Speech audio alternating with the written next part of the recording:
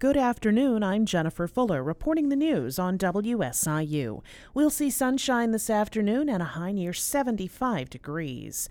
Illinoisans have so far requested far fewer mail-in ballots for the November 8th general election than they did 2 years ago. Alex Degman has more. If you want to vote by mail, the State Board of Elections must receive your application by this Thursday. The board says roughly 841,000 voters have requested a ballot. Around 400,000 have been returned. This is significantly fewer than the more than 2.3 million requested for the 2020 presidential election, but it's nearly double the 427,000 people who wanted one in 2018, the last time Illinoisans elected a governor and before the COVID pandemic. Ballots must be postmarked by Election Day to be counted, but they can be received up to 2 weeks later. People who have requested to vote by mail but would now rather vote on Election Day can do so. They just need to surrender their ballot to an election judge.